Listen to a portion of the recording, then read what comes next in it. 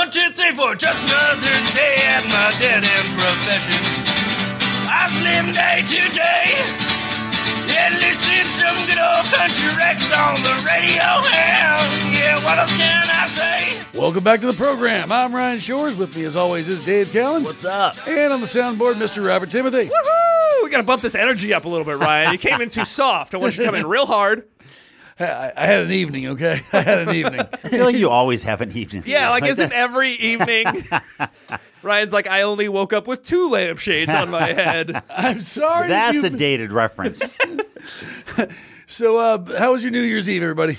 I had a fantastic one. I wandered around with my wife and I took some substances, and we wandered around Hillcrest and downtown. We saw Dave. You stumbled into the comedy club. Wandered into Madhouse, and we're like, hey, let's go say hi to Dave. Yeah. Now, I got to say, Dave, as far as your New Year's Eve goes, you were obviously working. I saw you down at the club. And god damn, when we walked in, I turned to my wife and I went like, this is the worst crowd I've ever seen in my life. It's great because it was horrible. I was watching people just lay out, and there would be like 2 or 3 people in the background laughing, probably people who were actually paying attention, and nobody else. Imagine a packed house, and people are doing material, and they might as well be stating the menu because nobody's even paying attention. Yeah. we had 2 sold out shows this year. First time we've done 2 shows, an early show and late show, obviously. Yeah. But I was hosting the shows. My first time being on the show. I'm always there. And I realized a few years ago that the crowd, it always sucks on New Year's, but I realized why. It's because this is a large group of people that wants to be somewhere at midnight. Yes. But they're not partiers. Yes. Which is why they chose the club. Yeah. Well, they're not partiers, and they're probably not huge comedy fans. They're probably just going they to just want an to be activity. somewhere. Yes, exactly. Yes. And so, like, They saw a flyer for free tickets and said, count me in. Yeah. Every year, they are fucking terrible. In fact, last year, I forgot about this till it popped up the next day on my Facebook. You remember this thing? Last year, the crowd was so bad that when the comics went on stage to do the countdown, at midnight, the comics all turned their backs on the audience, like toasted themselves. Yes. Like, hey, fuck these people. It was laughable because we walked in, and like you said, we were like sitting by the entrance, just kind of like watching everybody. Bobby, nothing was laughable that night. Were you not paying attention? And there were people that were like full-on conversations, looking down at their phone, like just talking to one another. Even the ones that were paying attention were so tight. They were just like staring. It was people who like didn't know how to be a comedy audience and watching them do their thing, which was just like, there was a lot of girls who were constantly adjusting one another's like clothing and makeup and like, this is people who do not know how to have fun. Trying to have fun. And I felt so bad because I showed up and I saw like James Schrader was there and Jesse Egan and stuff, and I was looking, I was like, these guys are too nice to be subject to this type of audience. It was a great fucking lineup. Yeah, it was fantastic. I don't remember if I've ever done a New Year's Eve show, but I do remember in 2013 making the conscious decision to never do one. So, and it's because Dave offered me a spot on a New Year's Eve show. And I had just met Erin, my now wife, and we were going to spend the night together. And I was like, it was, back when I could not say no to any gig. Sure. And I'm like, yeah, but with this new chick, and we're gonna do ecstasy, and we're gonna bang, and then that sounds way better. And then I just thought about this offer Dave made me. I'm like, that sounds terrible. Yeah. It just sounds like the situation you guys just described. Oh yes, it was, and to watch it and then be like, at one point I turned to my wife and I'm like, we get to leave. I look over, I'm talking to Dave and Jesse and Schrader, and I'm like, oh, these poor motherfuckers. Like, they're here the whole night. Let's get the fuck out of here and go back to a gay bar. This is going to be great. Yeah. But this crowd, they're like so not knowing how to have fun. They stay for the toast. Like, that's why they're there, the toast. Yes. They stay for the toast. By like 12:06, the club is empty. It's so because they cheered midnight. Now they're done. It was a really weird situation. It felt like I was in like a hidden camera video show where they were pulling pranks on comedians. And they're like, let's pack this audience so it's literally as full as it can be and have it just be the worst. You might as well be performing for 6 people. You'd probably get a better reaction. Yeah. What about you, Ryan? What'd you do? I made a huge mistake. I went to a casino. So, all right, here's the thing. So, Aaron and I go to casinos all the time in Vegas, stuff like this. And, we like to also do staycations at the casinos around where we hit the pool, we go to a nice restaurant in the casino, we get a room. That's all fun. But I made a huge oversight when I decided to go to the casino here in town for New Year's, is we went around like I don't know, 9 o'clock, you know, and we're like, yeah, we'll have some fun. We'll do some start out gambling. early, do a little, Yeah, and I realized now I'm not a huge gambler. I put myself on like $100 budget. Yeah, you know, maybe $150 if I'm in Vegas, but like it's not a huge attraction to me. I like blackjack, but as soon as my $100 ran out in like an hour and a half, by the way. Yeah, you got to pick the games where your money is going to last. Otherwise, it's no fun. Yeah. Here's the thing: when it ran out, I realized. California casinos are not like Vegas casinos. There's not other shit to do besides gamble. Right. So we took an Uber out there, and it's like a half an hour Uber out there. So once our money was gone from gambling, I'm like, wait, there's no like shows, there's no showroom, there's no lounge, there's no like anything. No shops, there's no shops. It's just like you can gamble or you can smoke. Yeah, like, that's your only option. So now we've run out of money, and I even said to Erin, like, let's just go home, and she was not having it. So she's like, no, we're staying to the balloon drop because they fill the ceiling with balloons. Sure. They rain down on you. It's kind of nice. She wasn't having it. So we just had to sit there. And then I ended up pulling out more money, losing all that. And I just sat there miserable for an hour, just like glaring at my wife. Like, I am not having a good time. That sounds fantastic. That sounds like the perfect Ryan Shores New Year's Eve. How did it end? Me glaring at my wife, angry that I existed there and wasn't sleeping. That's right. Did you guys bounce right after midnight? Immediately. Yeah. I was out of there at 12:01. Yeah, exactly. He passed by the people leaving the madhouse in Ubers, ships in the night, apathetic ships in the night. Oh, that's great. Bobby, how'd the rest of your night end up? I only saw you briefly. It was fantastic. Like I said, we started early. We did Hillcrest and North Park and then downtown. And we didn't take a Uber or a scooter anywhere. We think we walked like 13 miles. Like went down to downtown, saw you guys, went back up to our house, went back around. Where were you at midnight? Gay bar. Okay. Yeah. So it was fantastic. And by the way, so I was just listening to a podcast about this like gay panic idea that criminal defendants will use, where they'll end up killing a guy and they'll be like, "Oh, well, I killed this gay guy because his coming on to me was the equivalent of like sexual harassment, and so like I felt threatened, and that's why I killed him." And it's a defense. Well, good job. You just upped this to a hate crime. Yeah. Well, it's a defense that works sometimes, and like people will actually. Wait a second.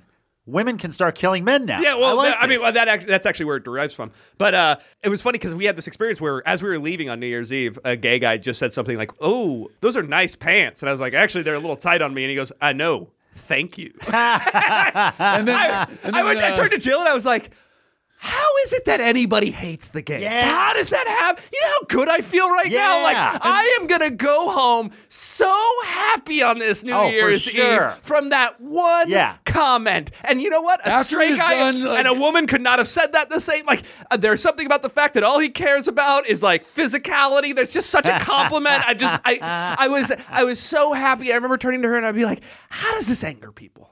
I just watched a 3-part documentary on Donald Trump. I didn't think I would do that, but who did that? It was A&E, and they did a 3-part series on him, like stemming from like his ancestors all the way through him. Interesting. Whole history, because I kind of wanted to know more about him. Sure. I did, and you know what? After watching this, I don't like him anymore. But it explains a lot. It explains so much. Yes. And totally. If you look at his dad, like his dad explains a lot of the current geopolitical situation. Donald Trump's dad's personality is responsible for a significant amount of international events going on right now. Yeah. His dad caught him with like a little knife, like a pocket knife, and sent him to military school for 4 years. Yes. That's so crazy. Well, yeah. And his dad was a sociopath too. And like, had this whole theory, this horse breeding theory, where like, if he could just have like 5 kids, one of them would be good and fuck the rest. And like, basically that was his mantra. I mean, yeah, but like the oldest one was like an alcoholic that died at like 40. Yeah. Wow, so no good kids. You really crapped out on that one. Oh, not only did and that's famously why Trump doesn't drink alcohol at all. Yeah, because his older brother was an alcoholic. But not only that, but like his older brother died in his like 40s or something, left some kids, and as a like what he says, quote unquote, was a lesson, Donald Trump disinherited his brother's kids from any money. And he said, it basically was like, this is what happens when you drink. Oh my God. Yeah. No. This is what happened when someone else drinks. Yeah, exactly. You're fucked. Exactly. But Someone you have no control over. It's that mindset, right? Like that is he's got a very fucked up, unhealthy mindset. I mean, it's the same thing. Like, think of somebody who has such weird beliefs in 2019. He literally believes that you only have so much exercise in you. So he thinks if you go out running, you're wasting the amount of energy that you're inherently born with. And every person is born with a certain amount of energy. And if you use it all up, he's you're so fucked. objectively stupid. Yes, it's insane. Yes, absolutely he is. But think about being 2019, being a 70-some-odd-year-old man, and being able to hold those beliefs publicly without people around you going, hey, dumb fuck. Yeah. Now, here's one thing. The documentary didn't outright come out and say this, but there's something I pretty much gathered from it. Is I think I know the moment he not only decided he was going to run for president, but realized his strategy for it and his demographic. I think... Was it the time Obama said you'll never be president? Was it when he was in the WWF? Yes, Dave. I think when he guest starred as an arc for like some WrestleMania in like 2011, maybe. Yeah. Okay.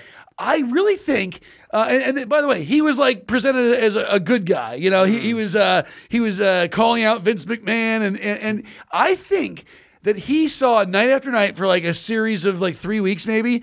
He saw stadiums of like middle class, fat white people in Oklahoma and Kansas City cheering for him, and he was doing this dumb shit like clotheslining people and shaving people's heads and saying this dumb shit, and they were chanting his name for it, and he went, oh, something's here. Oh, that definitely drove. He's an egomaniac, so something like that for sure would drive him. I think he saw his demographic. He saw people in the Who Farted t-shirts, all gussied up in their "I'm with stupid" hat. Wow. So in a way, these are my people.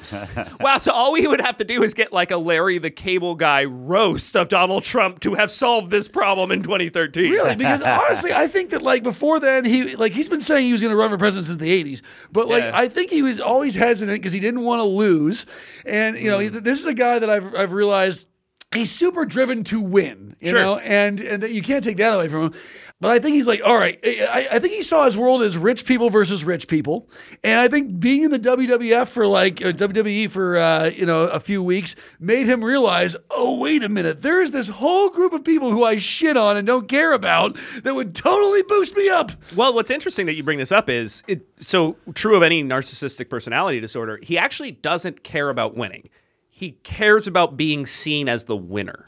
And that's actually really appropriate for WWE, right? Because I bet you every time he got written in clotheslining somebody and taking him down, in his mind, to the clinical narcissist, that's, I just beat that guy up. Yeah. Right? So, it's not winning per se the way you and I would think of winning. It is the perception of other people seeing you as a winner. And so to him, that scripted thing where he runs by the 300-pound yoked dude on steroids and hits him with his flabby man forearm, and the guy crashes down, it literally becomes in his mind, I am the winner of this fight. Well, also, Ryan, I don't think he's smart enough to be self-aware that he shits on these people. I think he honestly believes that his policies help them. Even though they demonstrably don't. I think he has such a disconnect. That he thinks his policies help these people. Well, what I think is that once he got on Twitter, I think that all his insane, never-ending tweets, he was just, and the documentary did say this to a certain extent, he was just seeing what got the most likes so he could figure out what to say the most. So he was just spitballing. Good marketing. It's kind of the way I put my jokes out on Facebook, and if one gets like 27 shares and 200 likes, I'm like, I should try that one on stage. He has done that with his like, if no one liked and retweeted Build a Wall, he would have never said it. That's what I think. That's his open mic. Well, it's funny. It's funny how uncritical a lot of his fans are. Like how really they don't take any look at the actual bad thing. So I told you before, my family was in town over the holidays, including my brother, who's a nutty conspiracy theorist, apparently somewhat of a Donald Trump fan.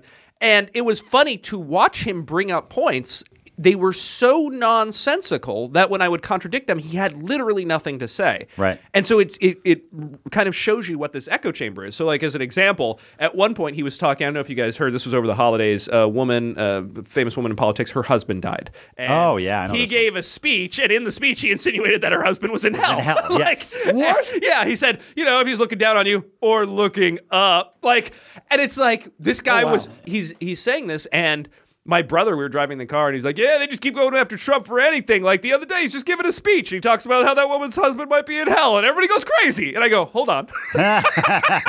Hold on. Now imagine Dad just died, and literally 24 hours after the eulogy, a famous politician insinuated, because he didn't like Mom, that Dad was in hell. And I saw him take a beat and be like, yeah, okay, that's fucked up. Like it was funny. Oh, I'm shocked that he acknowledged that. It was funny because I was like, shocked. yeah, and I was like, so do you see, this is actually pretty valid that somebody would be upset about this. And he's like, yeah. And then we went on, right? So there wasn't a lot of dwelling about what led to it, but it was such a narrative, right? So these people get fed the same media over and over again. Don't question it. What's the big deal? He just said this woman says, But that's the thing. Trump is not a smart man. No. But he is smart. I mean, he says a lot of stupid, rambly shit, but the way he says it is smart. Sure. Because he didn't say he's in hell. He leaves some ambiguity. Yeah. He's like Sure. when he was talking about, Yeah. was it Megyn Kelly where it was like blood coming out of her or whatever? Yeah. Like he doesn't say it so that you can't actually pin it on him. Well, that brings me to my last point about him is that I finally saw what I The light. He's a red hatter now. I finally saw, I think, what people see in him. And it kind of made sense. I don't believe he manufactured this. I think he accidentally came off this way to his benefit. It's that he seems like the father figure that goes, Sure. that when you're panicking and saying, I'm so screwed, I'm out of money. I need the father figure that says, hey, what do you need? What do you need? Yeah. Shh. Daddy will take care of you, okay? Don't worry. And so he's got this whole demographic of people who are struggling and worried and have lost their house and are living paycheck to paycheck. And he seems like that daddy figure that's going, don't worry about it. All right, I'm gonna take care of you. It's the Mexicans, by the way. Well, no, that's a good point. Is there's a little bit of exactly what you're talking about, but like you were saying, how he was testing the waters before, he hit on something that middle America absolutely felt they needed that daddy figure for, which was illegal immigration. They thought, oh my God, we're losing our jobs. It's because of these immigrants. Who's going to come up and stand up to him? It's this guy. Yeah. This is the guy. And he just stumbled upon that. That wasn't his main platform point when he first started running. No. That became his main platform point because the people he was talking to cared about it. Because he tweeted it and he got a bunch of retweets. I don't know if I remember this correctly, but I could have sworn I read an article from years ago where he was just campaigning, where he came up with Drain the Swamp. And I swear I saw like an interview with him or something about him where he basically is like, yeah, I just made that up and people loved it. So it became my thing. Well, no, someone said to say it, and he said, no, that's stupid. And then he ran out of things to say at a rally and blurted it out, and they all cheered. And he's like, all right, then. Yeah. That's my thing. Crazy. Now, Anyway. a couple things. Do you guys, I really feel like there's something behind this theory. There's a theory that he ran not intending to win. Yes. I really believe that. I think that's probably I has don't some think truth so. to it in the beginning. After seeing this series about him, I don't think he does. I think he put off running for so long because he was worried he wouldn't win. I don't think he has the humility to enter something where he doesn't know he's a lock. Well, I mean, he's ran before. So, this isn't the first time he ran. He has ran before. He just never made it as far in the primaries. Okay. And I really think, I believe that he didn't want to win. He still, as Bobby said, he would come out as the winner by, shaking up the system or what have it. I think that is a valid theory because if you look at what happened when he actually did win, he didn't have the people set in place that you would have if you think you're going to win. You don't have all the positions filled and everything. It seemed to be a surprise to him as well. Now, maybe they had an inkling 2 weeks out or something, but I think certainly through most of that process, he was like, this is going to be great for The Apprentice. I'm getting a bunch of free publicity. Yeah. I'm going to be the wild dude. I might come up with my own news network after this, like Breitbart, like that kind of thing. All of that, I think, was the main incentive, and then it became like, holy shit. Anyway, moving on. I did a show just the other night up in Lake Elsinore. I was opening for Stuttering John Melendez from the Howard Stern Show. Now, you know what's funny is I volunteered to do this show because I've never been a fan of his comedy, but I was actually a big fan of his music career. He actually he released a couple of records back in the early 90s on Atlantic Records. They were like they weren't novelty albums, they were legit rock albums, and I really liked him. So I wanted to like go meet him just for that. Watched his stand-up, and this is a guy that did not come from stand-up. He was like an intern on a shock jock Howard Stern radio show. Yeah. And after that, like went on to be like the announcer for the Tonight Show. And then when all that fell through, he's like, guess I'll do stand-up. Yeah. So the thing is, By the way, how do you fuck up the job of the announcer for the Tonight Show? Like, do you just get the name wrong? Like, what do you do? Zay Geno shit. Like, can you imagine an easier gig? Like, what's your gig? I wake up around noon, 12:30. I saunter casually to the studio. I read the 8 lines I'm going to have to do all night, memorize them in about 30 seconds, say them loud into a microphone at 6 p.m., and then I'm done. Yeah, I show up to the studio and go, Kevin Eubanks. Yeah. And then I go home. How do you fuck that job up? It's the best gig in the world. I say, tonight we have Jake Gyllenhaal. And then I go home. Very nice guy. And I enjoyed meeting him. But it is uncomfortable to watch stand-up that's so drastically out of date. Like, because basically, the guy's just doing Dice Clay. Take my wife, will ya? Oh, I would have loved that. I was praying for that. He was basically doing Dice Clay. He grabbed his crotch and motioned to a female audience member 4 times.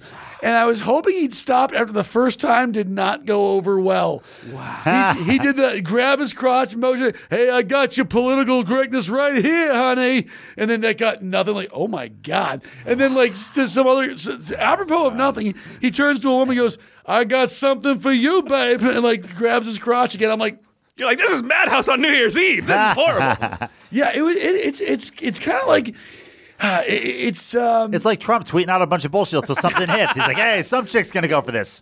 Yeah, I was always worried for his safety.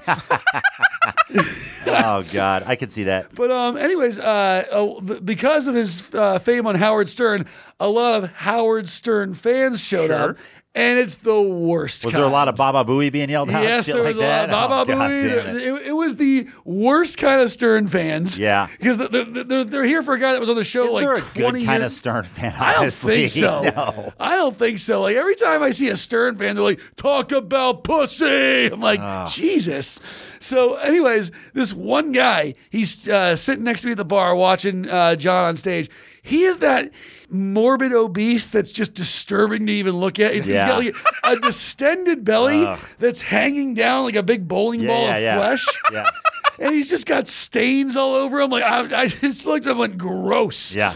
It's like a dingy washcloth on someone else's shower floor. You're like, I'm not going to throw up just by looking at it, but if it touches my foot, I'm going to scream. Dude, imagine being the comic, though. Being the guy who grabs his dick and looks at a woman trying to get a reaction. Imagine the woman was repulsed, but like 11 guys in the audience like, yeah! And that is exactly what happened. So he would just turn to a woman randomly like, hey, I'm hung like a jalapeno, baby. Hey, you know what I'm talking about? And like, yeah, all these gross dudes would go, yeah, pussy. So anyways, this guy, at one point... I feel like I could make a lot of money selling menthols after this show. At one point, John makes a desperate bid for a free shot. From the stage, he goes, I'm surprised no one's bought me a shot yet. And the guy with the distended belly loses his shit. He's like, I bought him 2 shots before the show. I bought him 2. John, I bought you 2 shots. John. So in the middle of the show, this guy from the back of the room is telling John, remember? I bought you 2 shots. Oh, my God. John. That's great. So John grabs his dick. He's like, I got you 2 shots right here. Meanwhile, Ryan's just trying to egg him on to see how bad it goes. He's like, I don't think he can hear you, bro. Go up on the stage and go bring him a shot right now. Hey, do you have like a phone? Just start setting your alarm off right now. Just to get some attention to yourself. So anyways, afterwards, people were lining up to meet him and take pictures. I took a picture with him as well. It's time to go. I brought Raul Zambrano to open. We drove up together. We both hit the restroom. And I'm like, all right, I'm gonna hit the men's. You hit the women's. Wait right here, and then we'll go. And as I go in the bathroom, there's a bunch of people like milling around. I go in, I come back out, and there's no one there. No one. Everyone's disappeared. I'm like, what the fuck? And I'm like, had like a Rip Van Winkle, like he went into the bathroom and came out 20 years later. Twilight Zone episode. where is everybody? Where is Stuttering John, and why are all these plates hovering? So I go to the car. Raoul's not there. I search all over. Finally, I find him. I'm like, what the fuck happened? He was like, man, when you were in that bathroom, that big fat dude that was yelling the whole time, he was just mid-drink of his cocktail and just fell over like a stack of bricks. He just decided, yep, my brain's turned off, and just fell over. And we tried 4 people trying to lift him. We couldn't do it. We had to bring like 5 more people out from the kitchen. Where did he end up? I don't know. On the floor. Was he like putting them back the entire time you were sitting next to him? Yes. Okay, so Yes. this was not necessarily a surprise to you. Well, I mean, I didn't know his brain would just I quit don't know, on a him. guy that big, you'd think he could. You'd think, yeah. You'd think, but he was probably drinking since noon. I got you 2 shots.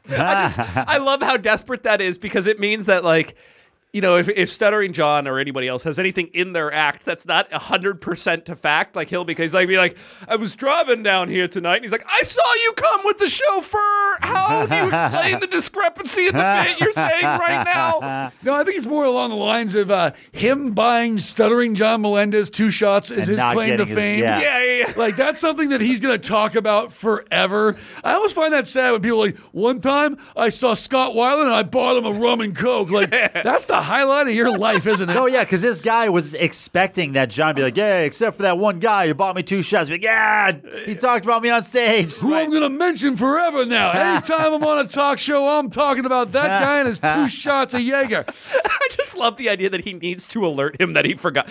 John, stop the show real quick. Think you've forgotten about the shots that we had earlier? Could you just acknowledge that for the audience? Say my name. Ryan should be like, wave your cell phone light at him. That'll get his attention. No, it would not, because he ran the light. Dude, almost as cringe. Well, not nearly as cringy. I mean, that's cringy when it's like outdated, shitty comedy. But cringy as well is when someone is doing like hacky material, like a pro is doing. Because I saw Judd Apatow last year. Okay. Who I think he started with doing stand-up. Yeah. Got into movies, and then he's moved back into it. Yeah. But he's a huge name. He's super famous. But he's still at that low level of comedy where he's doing like, boy, marriage is weird, huh? My kids are like this. And it's like, that's so basic for a guy that big to be doing. Yeah, I saw him on It's like not bad, but just like, aren't you better than this? I saw him on a talk show where he was doing 8 minutes, and he was like, hey, Bill Cosby, right? I'm like, ooh, hot take. Yeah. Hot take coming through. Like, it's not bad comedy, but someone like that, you'd expect him to be better. Yes. You know? You're surrounded by comedians your entire life. Yeah. So some of that should rub off on you. Yeah. Last thing is, I had dinner with a old college friend about a week ago, and we were talking about a guy who we had cut out. It's an old friend from college who turned out to be a really shitty person. Like, he started a company with a bunch of us and embezzled all the money. Wow. Yeah. What was the company doing? It was a theater company. So they produced plays. I was in one of them. Did he try and pitch you on the idea of doing a failing play to make money on the insurance later? So what happened was, it was called Triad Productions. It was a play company. And Don't you dare plug his company on this podcast. So what happened was we were doing a show at the 10th Avenue Theater in downtown, and this friend was the treasurer of the company. Okay, so he was in control of all the money. And again, we put him in. I wasn't part of the company, but these were all my friends. They put him in charge because they go back to freshman year of college. You know, they've known him for like 6 or 7 years. And all of a sudden, after the run of the play, which wasn't that successful, they didn't make a ton of money. The owner of the 10th Avenue Theater calls the owner of the play company. He goes, "Hey, where's my money? You owe me thousands of dollars." He's like, "What are you talking about? We sent Scott over there to pay you." We never heard from him again. Wait, so you're saying this guy who was associated with a legal corporation, embezzled this money, did not pay the actual theater that you were renting it from. Yep. And then just like shut off his cell phone and wandered into the night? Yep. Did you guys then have to pay the theater place? Yes. Oh my. So you guys lost money doing a play. Quite a bit. Wow. Yeah. And so Hey, get that lawyer who's after you and and turn him on this guy. Yeah. We were talking about him, me and my friend from college. We had dinner, and apparently, and I didn't know this, this guy had 0 friends to speak of before we all met him. All right, so he got college. He in college. He didn't have any friends from back in high school. Wow! And apparently, this is his MO. He will spend about 4 or 5 years amassing a group of friends, and then completely fuck them all over in a drastic way, and then just move on to the next group. Wouldn't it be cheaper just to get a job? Like I'm thinking of all the time. A little less time intensive too. Yeah, I'm thinking like Jesus. That's if you look at friendship, you gotta lay a lot of groundwork. You gotta. If you look at friendship as like an economic relationship, it's incredibly unprofitable, right? Like think of the amount of hours. Unless you do it this way. Yeah, well. But even then, like think of the amount of hours he had to put in with every person to get the friendship level of trust to steal that. It's like clocking in. Like, all right. Yeah, that's what I'm saying. In the end, isn't it? If that's all you care about, if you don't actually care about friends, isn't it cheaper just to go get a minimum wage job? Yeah, and but work? a minimum wage job, you don't get to enjoy that burn every 5 years. Like, I fuck those guys. You don't get your Kaiser Soze moment. No, I don't think. But like, can I ask you, how come nobody called like the cops as for fraud or anything like that? You know, or at least beat them up. Or like, I mean, technically, you guys theoretically, you said you weren't part of the company, but there's a whole bunch of people with a huge tax burden too that they have to pay. Not just like the theater, they have to pay taxes on the money that they made. I don't know why they never got the authorities involved. Maybe it was because they were so in shock that someone they perceived as one of the. What if Dave over here all of a sudden fucked us over so royally? Wouldn't there be so much shock? Yeah, totally. Hey, you don't know his story, okay? Well, that's the thing. I don't think there was any pre-planning that goes involved. I don't think. This was spur of the moment. I think that this is a person. I don't think there was any malice of forethought. I think that there was. This is a guy who, because when he met all my friends, there was no company, there was no money. They were freshmen in college. They didn't have 2 nickels to rub together. But he had to presumably not pay that owner for some time, right? Like there was some kind of plan to not pay. And I just think that this is a person who, after he gains a bunch of loyalty, all of a sudden one day it occurs to him, holy shit, I'm in a position to fuck all these people over. Sweet. I think it's that. Did you, when you were friends with him for those 4 years, did you sense anything? Was there something off about him? No. See, he seemed like a good friend. Like, was he? Yes. If you had trouble, you felt like you would call that guy and he would show up. Absolutely. Wow. See, I don't even think there was a moment where he's like, oh, I'm in a position now. I think that's just the way he is. Then he loses all his friends, then he starts making new friends, and then oh, cool, this company's coming together. Oh, I'm getting all this money. I'm going to start pocketing this money until it falls apart. It's like, oh, shit, okay, well, let me bounce from here and go. So did you ever it's just the way he is. Did you ever trace him down and figure out where he ended up or what happened to him after college? He became a problem alcoholic, fall down drunk. And got super fat, went to a Stuttering John show. 2 shots. Oh, and by the way, during this, all this was happening, he started to try to fuck a bunch of our girlfriends. He tried wow. So he was all of a sudden just he turned on a dime. He I confided him, but to your point when you said, hey, did you ever come to this guy? Yes, I came to him and said, hey, me and my girlfriend are having problems. It's really affecting me. I think she might be cheating. And he went, oh, really? And called her up and tried to arrange.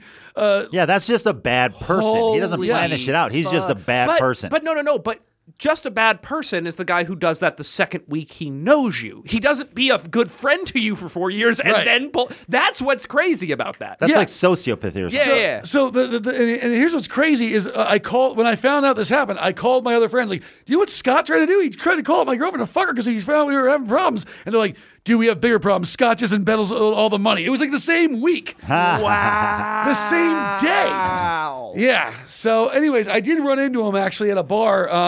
I guess he rents a studio apartment in my neighborhood somewhere in East County. And I ran into him at a bar and he walked up to me like nothing ever happened. He's like, Ryan, what's up, man? I just stared at him. Yeah, he's just that kind of fucked up in the head person. Do you think he doesn't remember that he fucked you over? I don't know. I think in his head there's some sort of scenario that makes it all okay. I couldn't make the payment because such whatever. No, I think he's one of those guys that thinks there's a statute of limitations on how long you're allowed to be mad about something. And so did you just tell him fuck off, or what? Did you ask him what was going on, or what? I stared at him bewildered because he ran up to me like nothing had happened. Like, Ryan, what's up, man? And I just stared back at him and I went, hi, Scott. And he goes, how you been? And I went, Scott, I'm not interested in talking to you. Wow. And he just kind of bowed his head and went, yeah, okay, and left the bar. Wow. Yeah, All right, you gotta run into him again and be like, hey, you know what? Now I am interested in talking to you because I've got an opportunity. I need a little bit of investment money from you.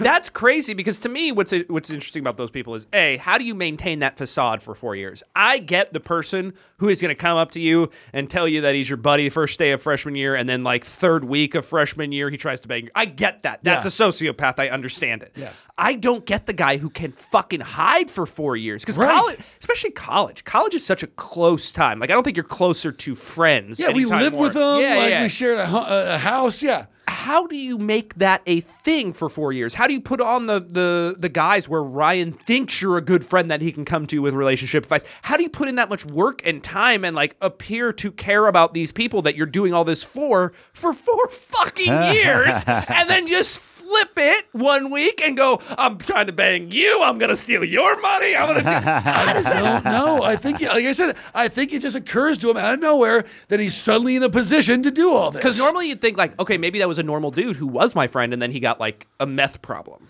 You're right. Yeah, and then like, he flipped out, so then that's understandable. That's super interesting. How long ago was it that you saw him at the bar? About a year ago. It would be interesting to do a follow-up. So can we? Yeah, absolutely. Can we track him down? Can we have him as a guest of the show? Yeah. Yeah, invite him over, find out whatever he's doing, pretend like we're doing a show about whatever his job is. Like, fucking sweeping. I'm not sure what he does for a living. Sweeping. Although you didn't realize it till after, the zero friends is a huge red flag. For Yes, sure. yes. That's. But the you thing. can't know what friends he had in No, high you school. can't. Well- But that like the best analogy for that is like when I get a Facebook request from somebody, a Facebook friend Yes. request, and we have like one mutual friend. Yeah. I'm like, oh, this is fake. But you don't know in And high I look school. at who the mutual friend is. I'm like, oh yeah, this is for sure fake, and that asshole. But if you just met this guy freshman year of college, he just came from high school. He could have 1,000 friends or no friends, and Right. you'd have no idea. Well, Yeah. that's the thing. They did say they found it odd because he is from San Diego. They found it odd that he never mentioned any previous friends. While we were living with him in a big house together on campus, he never had any friend from back in the day over because you always have that in freshman year. You have your friend from high school visit for a weekend. Nothing, anything like that. That. And so I started to realize. That is the exact scenario that other friend that I mentioned, the toxic friend that my wife had to cut out. Sure. She had zero friends before I introduced her to all my group. Really? And that's when I realized that is a huge red flag that I've never thought about. Yeah. When someone has zero friends, when you meet them, Yes. be very careful about integrating them into your life. You got to think why. Why do you have no close personal Assuming friends? they didn't just move to an area a week before, right? You know what? Even then, there's all these people that like when you're talking to them, they're like, yeah, back when I lived in Missouri, back when I lived in Kansas, back when I lived in New Jersey. Like you just keep moving places. Yeah. You kind of burned all your bridges and moved on. I feel like you're like that. That's a kind of got person. run out of town. Yes, dude. I know so many people like that who have lived 1,000 places, and they're that person that fucks everyone over and goes, "Well, time to move." Yeah. What I love about your guy though is he didn't go anywhere. He fucking stayed here. He did it, and then he like just didn't go to his usual Vons or something. Like that was his Yeah, hiding he's just out. moving to a different neighborhood. Yeah. He's on a small scale. He's like, this is a big city. Well, it was There's that's infinite crazy. groups. And he didn't even bother about bumping into somebody he fucked over. But like seemingly, if you had done some kind of scam where you fucked over your buddies and then you saw them at a bar, you'd do an about face and run out that door before the guy saw you every day of the week, This right? guy came up to me. Yeah. Crazy. Oh, that's great. All right, guys, before we go, if you're hearing this today, please come on out to Ken Club to see the first Nerd Night of 2020 and the first Nerd Night that I am co-bossing at the Kensington Club. So it means a lot to me. Go ahead and check that out. I have the link to our tickets on our website. I will be at Madhouse this weekend if you want to come see a show. A show that will hopefully have audience members who actually want to see comedy and not just it's not host New at Year's midnight. anymore, yeah. And no Howard Stern fans. And if you want to see me do some stand-up on January 6th, I'll be at the Blind Lady Ale House here in San Diego. On January 21st, I will be at Lestat's, also here in San Diego. And on January 24th, I'm back at Alpine Brewing up in Alpine, California. All right, let's call it a week. I'm Ryan for Dave and Bobby saying see you next week, cruising with the twos. I know. Thank you. Yeah, time passing by.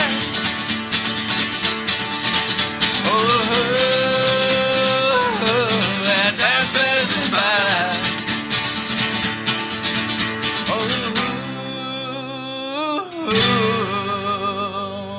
Motherfucking time is passing